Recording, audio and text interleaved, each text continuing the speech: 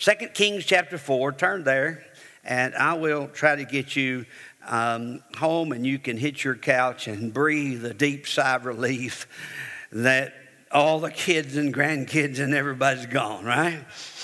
But 2 Kings chapter 4, look at it.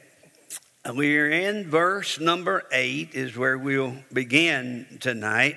And I'm just going to read a few verses, but I'm going to cover quite a few. And it fell on a day that Elisha passed to Shunem, where was a great woman, and she constrained him to eat bread. And so it was that as oft as he passed by, he turned in thither to eat bread. And she said to her husband, Behold, now I perceive that this is a holy man of God, which passeth by us continually. Let us make a little chamber, I pray thee. She is actually pleading with her husband here. Let's make a little chamber, I pray thee, on the wall, and let us set for him there a bed, a table, a stool, candlestick.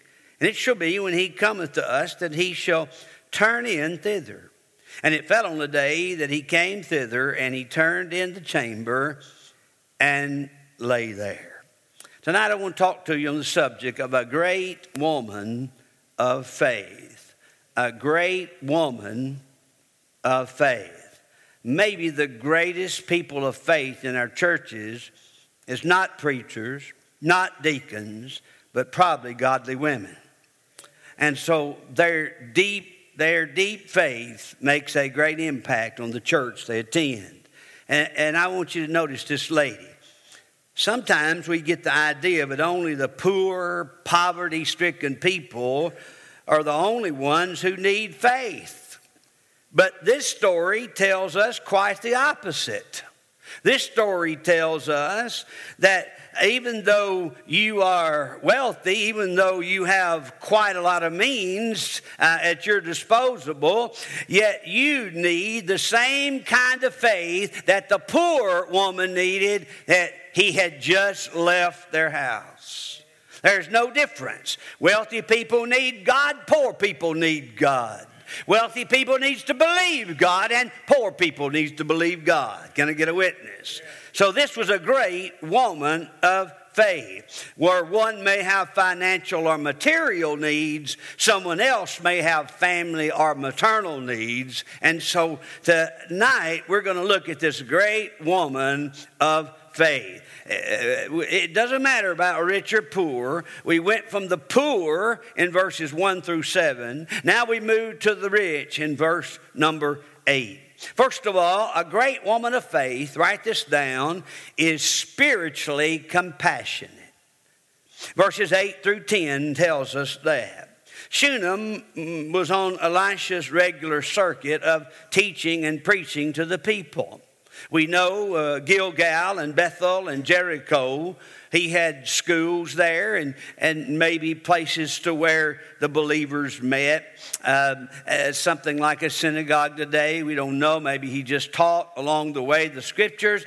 But he and Elijah, before Elijah died, had become pretty famous for preaching the word of God. And Shunem is in the Jezreel Valley, and so I can understand why it would be on the trail to one of those places he would be going.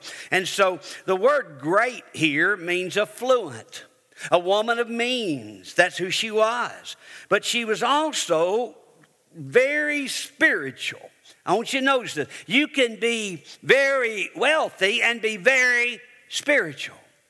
Now, it's not many that are, but you can be if you want to be. Now, I know I'm preaching to that probably no wealthy people here tonight. If it is, please meet me after the service. I'd like to have a little conversation with you. But first of all, I want you to notice how she was compassionate. She was compassionate to his physical need, verse number 8. Look, she constrained him.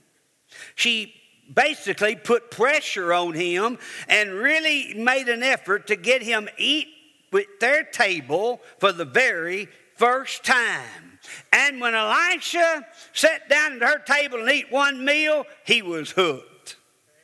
Do you know a cook like that? I mean, somebody you can eat one of their meals and you're hooked. I'm telling you, we got, the Catherine brought us a spice cake. I think that's what it was called. And I'm telling you, I was hooked. Then Miss Geraldine made a chocolate pie that was absolutely out of this world, and I got hooked. And I noticed other people eating some stuff that I was hooked on. Kind of bothered me just a little bit. But he was not used to this type of blessings coming to him, and so he was hooked. Now, Elisha seemed to be very cautious about whom he eats with, and so do you. Be very careful. Be very careful who you spend time with. Be very careful about them. If you're not witnessing to them, then you need to stay away from them. Because next thing you know, they'll be not witnessing to you, but leading you astray. And so Elisha was very protective of himself. But after one meal, he became a permanent caller because he recognized her spiritual compassion.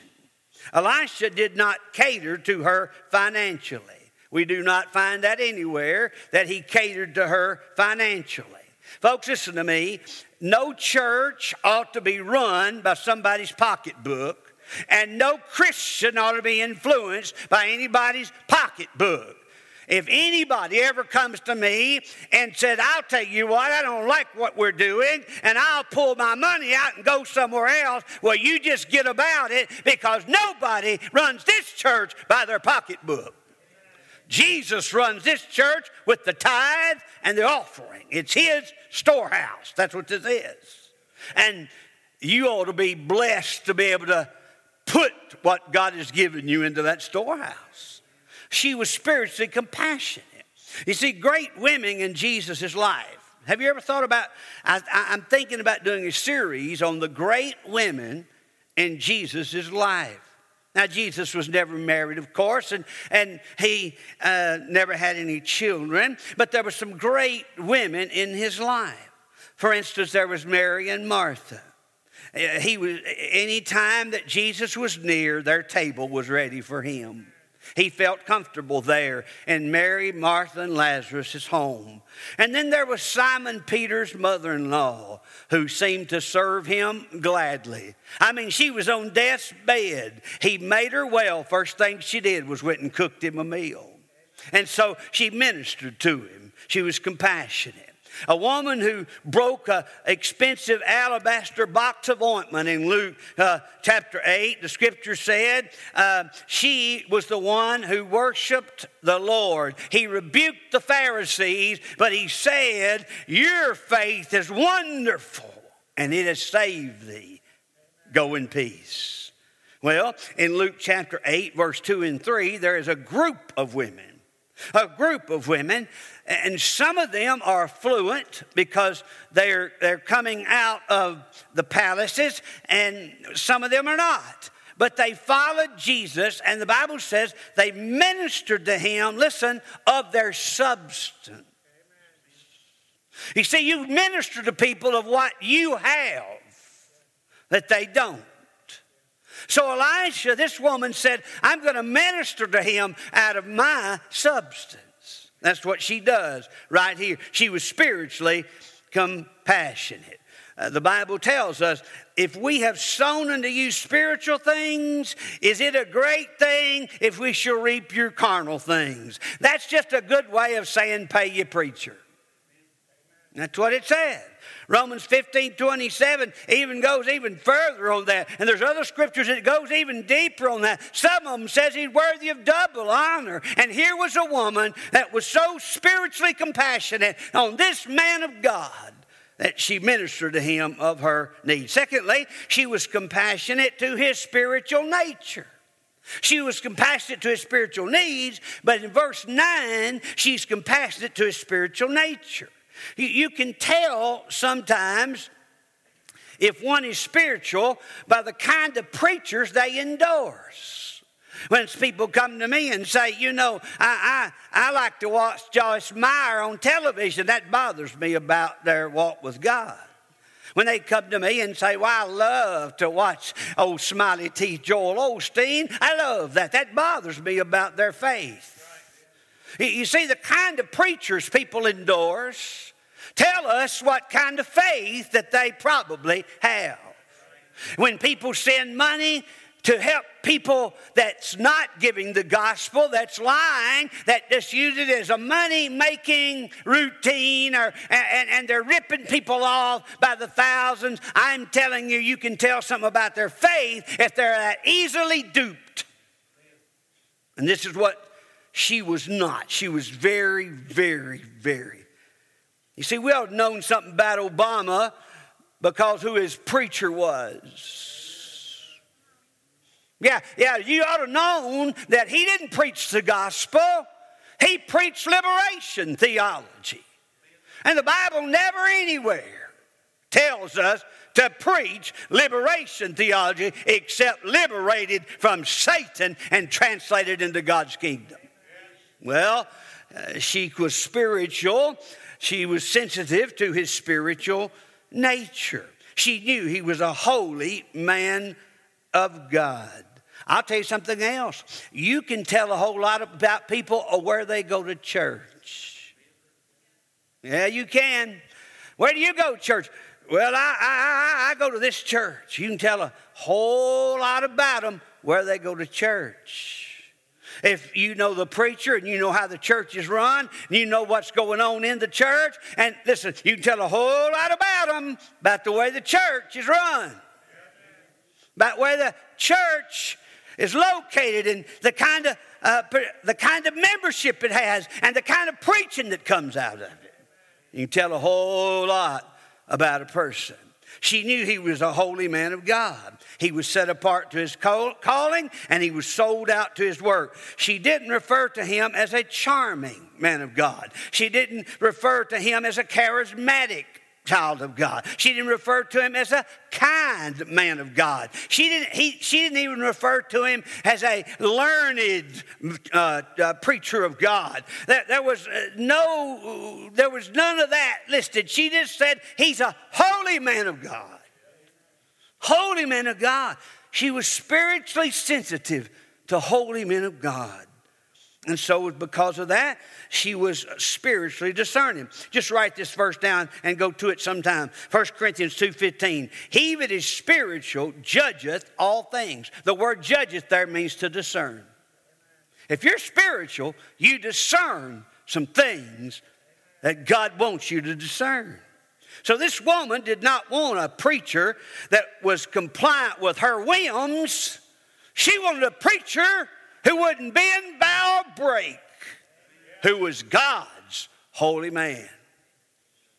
She didn't ever ask for anything.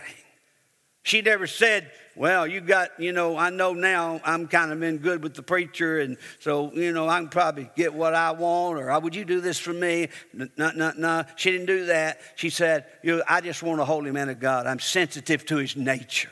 But number 3, she was compassionate to her family nuptials, her vows, and the biblical way they were supposed to happen. She knew she needed her husband's compliance in this area of bringing this preacher, building him a room, probably a stairway leading up outside the house, building him a room up on top of the house where he would have to not come inside the house, would just go and come as he pleased, didn't have to ask, didn't have to tell them he was there. That room was just available to him anytime he was passing that way. And so she asked her husband if that might not be permissible. She showed that she would confer with the leader and the authority of her home. That shows she was spiritual. Shows she was spiritual to her family. She was spiritual to her vows. Her husband was not very spiritual, but he was very material. Verse 14 says he was old. You can get old real quick. He was old, and that was not unusual. In the instance of Joseph and Mary, for instance, Mary was very, very young, maybe just a teenager, and Joseph was probably quite a bit older than her because they had prearranged marriages. This godly family, this is the way it's supposed to work, would see that this godly family, that they would put their children together. Now, whether you like that way or not, that's just the way things happen. And so she was sensitive to those family needs. He was old, but he wasn't too old to be about his business. You ever heard anybody say, well, I'm too old to get involved in church now, but they're not too old to be about their business? No, they'll be about their business. They'll be about making a little money. They'll be about some of those things, but they don't have time for God. Have you noticed verse number 18? You see, he wasn't sensitive to God's business at all. He made a living, but he didn't make much life. You see, in no spiritual life. Many people, many men in their homes do not lead spiritually.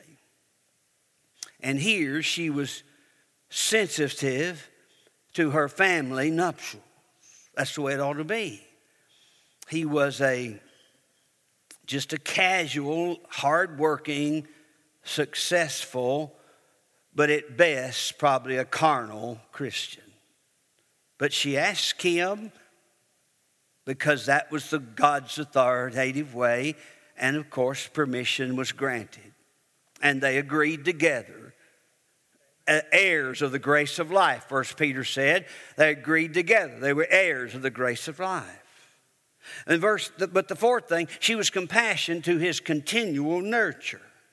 Verse 9 and 10. Not just for a night, but continual. She didn't want him just to leave the light on for him one night. She wanted to leave the light on for him every night. Any night that he happened to be passed through. I found out a lot of people will do about anything for God in the very beginning, but when the new wears off, they're fickle enough that the God seems to wear off. Have y'all noticed that? This seems to happen especially in Baptist churches, and especially at Hillcrest. And I'm sure everyone else has that same problem. I mean, it's exciting when it's new, but when the devil starts throwing darts at you, it's not quite as exciting as it was in the beginning. But not here. Look, she was compassion to his continual nurturing. She wanted to make sure this holy man of God wasn't just taken care of today, but he was taken care of every day. That's the way she wanted it. Not just for a night, but continually. She knew exactly what a preacher... Now look at this. She knew exactly what a preacher needed. Look what she does. First of all, she noticed that Elisha had a contented spirit. And so because of that, their bare necessities was all he wanted. He didn't need luxury. He didn't ask for anything more. Why? Because the spiritual was more important to him than the physical. Are y'all still with me? Well, she discerned that about him. She knew he didn't need a mansion. He wasn't interested in those things.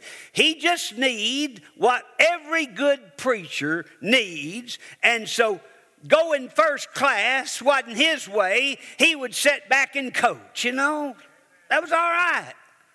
It was all right with him. But notice, she was so spiritually compassionate that she knew what a man of God needed. First of all, she knew he needed his privacy. I doubt very few Baptists have a clue what that means. In fact, they get angry if they don't get their time. Every holy man of God needs their privacy. And he had here in that little room, that little chamber on the wall with an outside entrance, had no ESPN, had no cell phones, didn't even have any of those old dial phones in it.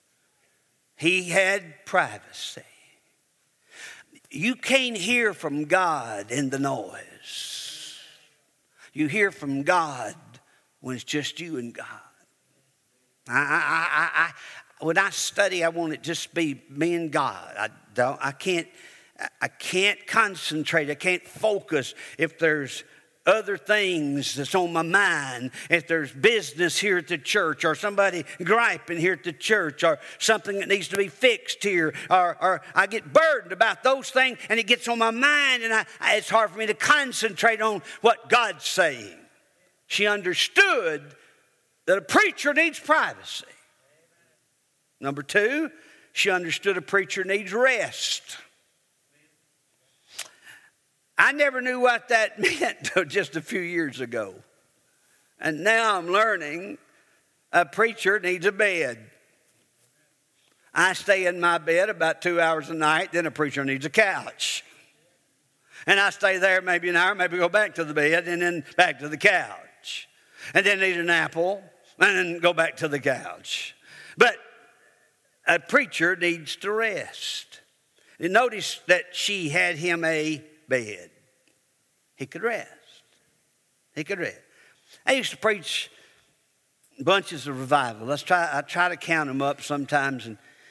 And back in my younger days when I could go every night and go sometimes twice a day all week long. Brother Steve remembers some of those days, and some of you remember them. And, I didn't mind that at all for the preaching part of it. But it was the pastors that you had to deal with that was the pain. Because everybody that they were scared to go witness to, they'd say, I need you to go with me to visit today. And when you got there, he would stand right behind you. Holding, I got your back, preacher, yeah, but I got the front. And they'd work you to death, and by the time you got to preach that night, you was physically worn out, you were mentally drained, and you could not preach like God wanted you to preach. And preachers always ought to know that. When a preacher comes here, I say, you stay in your hotel, get you a word from God. I don't want to see you except at lunch if you want to eat. If you don't, that's fine. If you want to go out after church, that's good. If you don't, you go to your hotel. But I'm not taking you to visit somebody we won't visit. Not his job. His job's to come preach. I didn't mean to get off on that. But you see, third thing she was sensitive about was study. She knew a preacher need to study. Some people have you can just get up and open your mouth and out it comes. Oh, it does. Yeah, it does. But it's not what it ought to be. It has to be studied. Listen, you cannot preach a well-prepared, studied message in 15 minutes. I don't care what the contemporary churches tell us. You can't do it. You cannot take a passage and deal with that passage in 15 minutes. Now, you might hit the high spots, say amen, but you have to study. So look what she did. She put him a table, a stool, and a desk lamp in there. That's all he needed. People of faith are spiritual compassion. Secondly, she was spiritually compassionate, but number two, she was spiritually contented, verses 11 through 17. Elisha wanted to do something for this wonderful lady, so he offers her a royal favor. In other words, he says, I know some people. I've got some contacts. I happen to have some people high up in our military. I happen to know some people high up in our government. And listen, whatever you need for me to do for you, I just want to do something to repay you for all you've done for me. What can I do for you? And she said, I don't need anything. She was content. She was absolutely content. This is what 1 Timothy 6:6 says. But godliness with contentment is great gain. She had them both. Godliness and contentment. People of faith are like that. You know what Paul said in Philippians 4? He said, when things is going good, man, rejoice. But when things is going bad, do the same thing. Be contented whichever state you're in. Right? That's what he said. If things is going good, be content. If things are going bad, be content. Learn to get blessed. If somebody wants to bless you, don't refuse it. Hey, if you've done without and you've done without and God says, I want him blessed, let somebody bless you.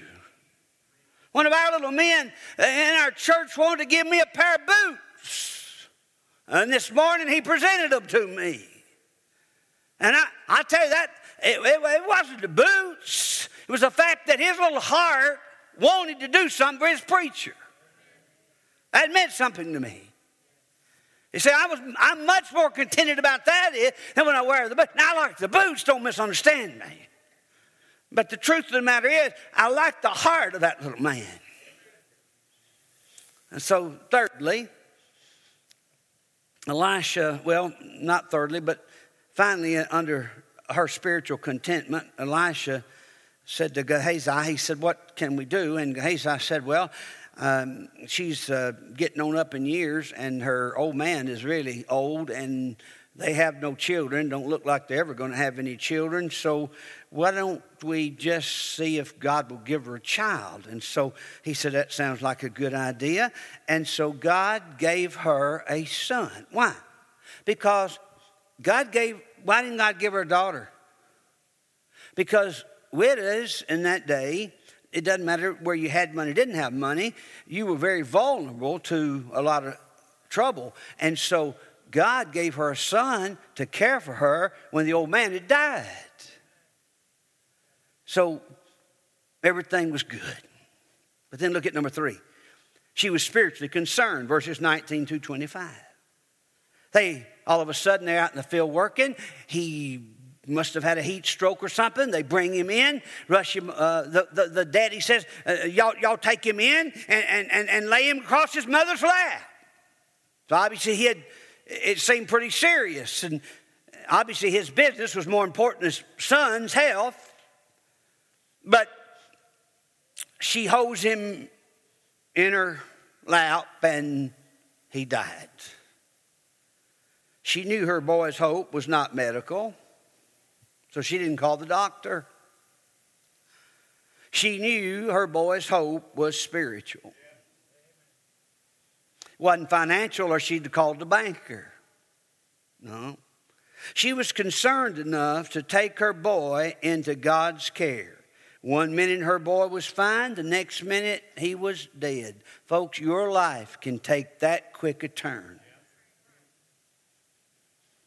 That's why we need faith, for those quick turns in our life. Notice there's a whole lot of people dead in sin today, and they could die in their sins tomorrow. And God may put a quick turn in our life to witness to them, to give them a chance to go to heaven.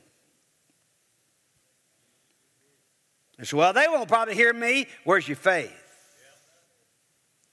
See, this lady had faith. Her husband, no doubt, was a good man, a good worker, good provider, good neighbor, but he was no help when the boy was dead. Verse 23 lets us know his spiritual concern was pretty weak.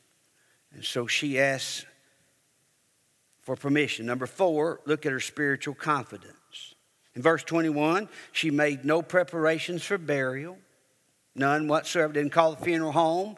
Didn't start to wrap him. Didn't start to anoint him with any kind of fragrance. No, she made no preparations for burial. She just took him to Elisha's bed full of anticipation of resurrection. Now, maybe she had heard about what Elijah had done to that other widow's son. I don't know where that had gotten around. Probably had. But the case is, she made no preparations for a funeral. She made preparations for a resurrection.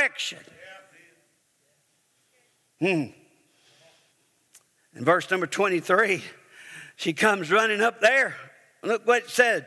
She asked her husband if he could send down one of the asses, one of the donkeys that she could ride on, and a man to go with her. And so he said, why do you want to go see the man of God today? It ain't Sunday. There ain't no revival going on. And she said, it is well. So he had sense enough to know that he had a spiritual wife. So permission was granted. And in verse number 23, she just says, it shall be well. Everything's okay. Just let me, would you please just let me go? And so he says, all right. And verse number 26, she says, run now, I pray thee, to meet her, and say unto her, it is well with thee, it is well with thy husband, well with thy child. You see, when she got almost to Elisha, Gehazi was his servant, like Elijah had been Elisha's servant. So Gehazi was his servant. So he said, that's that Shunammite later. Go out there and find out what's wrong with her. Something must be wrong the way she's running up here. And so he goes up to her and he said, is it well with thee? Is it well with thy son? Is it well with thy husband? And you know what she said? It is well. Her husband's dead, but she said it's well. Everything's good. Everything's fine. What would we say? No telling what we would say. But I would call that faithful optimism, wouldn't you? Optimism that was founded upon faith. Hebrews 11:35 in the Hall of Fame of Faith says this, through faith women receive their dead raised to life again. I wonder how many times that happened. Some that we don't even know about. And Romans chapter 4 verse 17 said that faith believes that it is good is done once you stand on God's promise. No matter what's going on, if God promises, you can stand on it, where it happens or not. Fifthly, notice her spiritual contrition, verse number 7. She was so broken. Look, her soul, she don't have to say anything, but she does. But he didn't necessarily hear her. He heard her heart. Look, when she came to the man of God to the hill, she caught him by the feet. She fell before him. But Gehazi come to thrust her away. He said, the man of God said, let her alone, for her soul is vexed within her. In other words, she's hurting inside. You see, when you're spiritually discerning and someone else is spiritually discerning, you know something's wrong because you don't just hear their voice, you hear their heart. And that's the way it was here. It was a picture of the faith that she had with a heart that was broken. She seemed to regard this as a trial of her faith. And she was broken and she was totally dependent upon God and his ambassador, Elisha. In fact, I want you to look at Isaiah 66:2. I'm almost through. Listen. For all those things hath mine hand made, and all those things hath been, saith the Lord. But to this man will I look. Are y'all listening? But to this man will I look, even to him that is of a poor and of a contrite spirit, and trembleth at my word. He said, God says, I'm looking for somebody to do something for her. I'm looking for somebody to believe me. I'm looking for somebody to believe me enough that I can do something to bless them. And he said, what I'm looking for is somebody that is hearing the word of God and is so broken by the fact that they hadn't obeyed and they hadn't believed and they hadn't loved and they hadn't tithed and they hadn't loved and they hated and they hadn't forgiven, and all those things was in their heart, and they're broken and contrite and crushed before God. God said, that's what I'm looking for. That's what he's looking for here tonight. He's been looking for the Hillcrest for a long time. He's waiting for somebody to get crushed, to get broken over who they are and what they're doing and how they're living. Broken, crushed, contrite in spirit. That's what it means to be crushed in your heart. This woman here was crushed in her heart, even though she may have not done anything of repentance, that there seemed to be maybe just a tinge of doubt, and yet she was crushed in her heart. When you look in the Bible, great faith is always like that. The centurion's servant came, and you remember he said, would you come and heal my servant? He's a great servant. And he said, before you get there, listen, don't go into my house. I'm not worried if you go into my house. Just say the word, and he shall be healed. And Jesus said this, greater faith have I not found in all of Israel. And when he got home, they said at the same time that he had said that at your word, that servant was resurrected. All we have to do is believe his word. Luke 7 says it again. Luke 8 tells us about the Syrophoenician woman. Luke 7 tells us about the sinful woman that the Pharisees said, Jesus, you don't even know about her. He said, thy sins be forgiven thee. Thy faith has saved thee. And here's last. Look at her spiritual consistency. Verses 27 through 37. In verse 30, she had no confidence in Gehazi's old stick. You remember what here he said, Elisha said, Gehazi, you run on ahead of me. Obviously he was younger. He said, you run on ahead of me and you take my staff and you lay that stick on top of that body. That's what he told him to do. But she wasn't content with that. She didn't go back with him. She stayed right there. She said, I'm not leaving here till you go. I'm trusting that you're God's man, and I'm not leaving here till you go. I'm not going to quit praying. I'm not going to quit pleading till you go, because I believe if you go, God will give a resurrection. I believe that a lot of people are trusting dead sticks instead of a live God. Oh, dead stick religion, dead stick church, dead stick singing, dead stick preaching, dead stick everything. God does not want to do anything powerful through a dead stick, but he wants to do something powerful in the name of Jesus Christ through a faith in our heart. That's how he wants to do it. He wants to bless you. And so she was so determined, not double-faced. James chapter 1 says that God will never fuss at us for praying. He'll never say, oh, no, it's them again.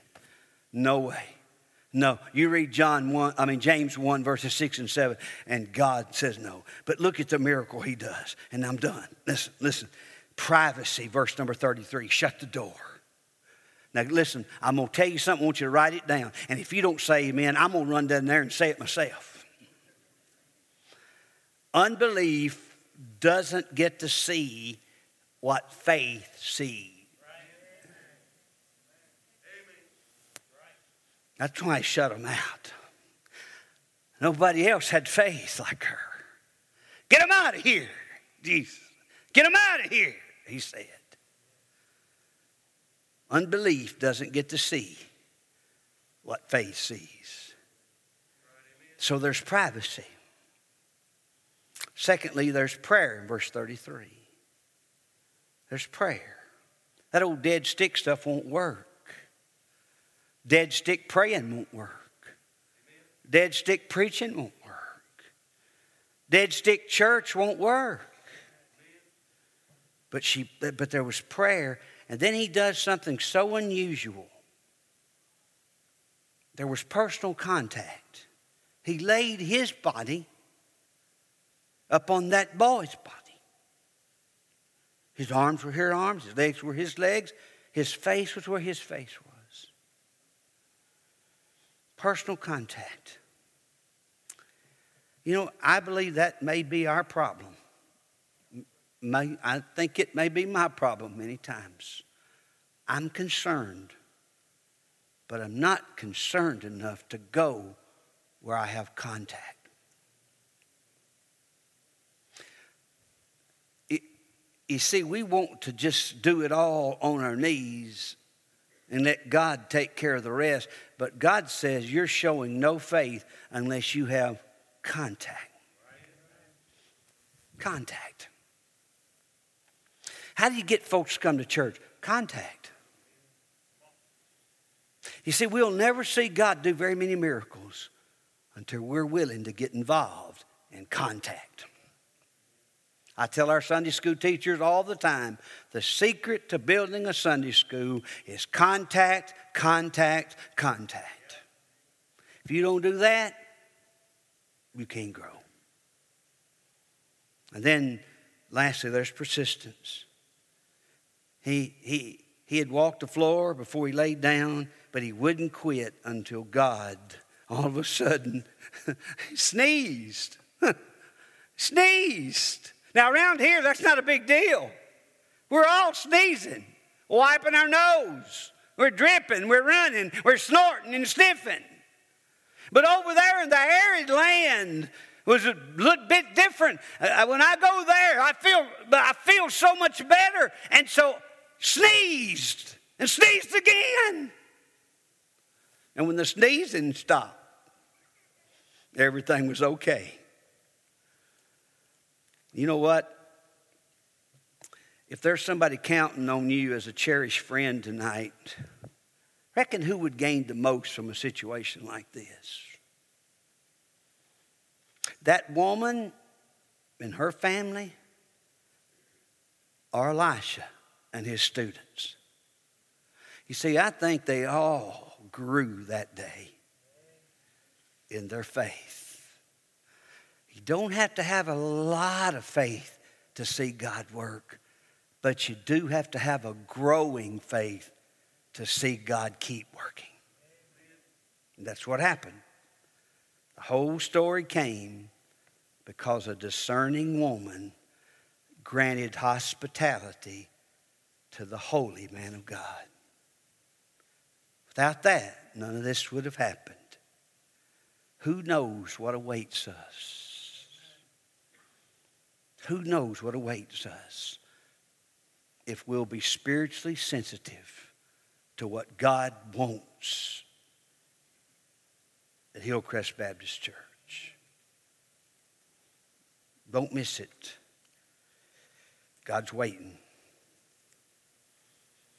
God's waiting. C.T. Studd, founder of Worldwide Evangelistic Crusades, once said, "If Jesus Christ be God and died for me, then no sacrifice can be too great for me to make for him." And he was content to live a sacrificial life in China and India and Africa his whole life. Whole life. There was a man named George Mueller in England. He raised $500,000.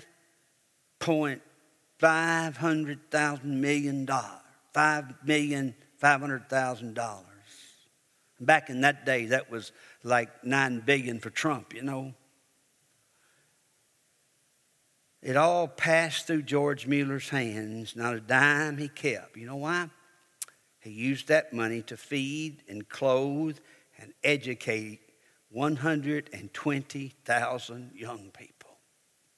Many who had no family life, had no home life, had no finances at all. But he would believe God to feed them. He believed God so much that one night they were sitting at the table and nothing was on it. And they all said, "Brother Studd, there's no food." He said, "God said he would not let the righteous go without. So let's pray." They prayed and there came a knock at the door. And there was a man that said, "Mr. Mueller, could you use some milk? My milk truck turned over and I have no way to get all these cans of milk. Would you take this milk?" So in came a multitude of milk. And he said, "Let's pray again." And they prayed around that table again. And all of a sudden there came a knock at the door. And there was a man that said, "Mr. Studd," he said, "I have had some problems and I couldn't get to my load. And the store refused to take. I've got a whole buggy load of bread. Would you take this bread?" And he carried that bread to that table. And that night those boys had milk and bread. Because C.T. Studd had faith. We might not ever be but just a common man's church. But as long as we have the faith that God wants us to have, we'll have milk and bread every time we sit down at the table. Y'all ready tonight? Are you ready tonight just to believe God about something? Somebody needs to believe God to save them. Somebody needs to believe God to use them. Somebody needs to believe God to forgive them. Whatever you need to believe God for tonight, I want you to come.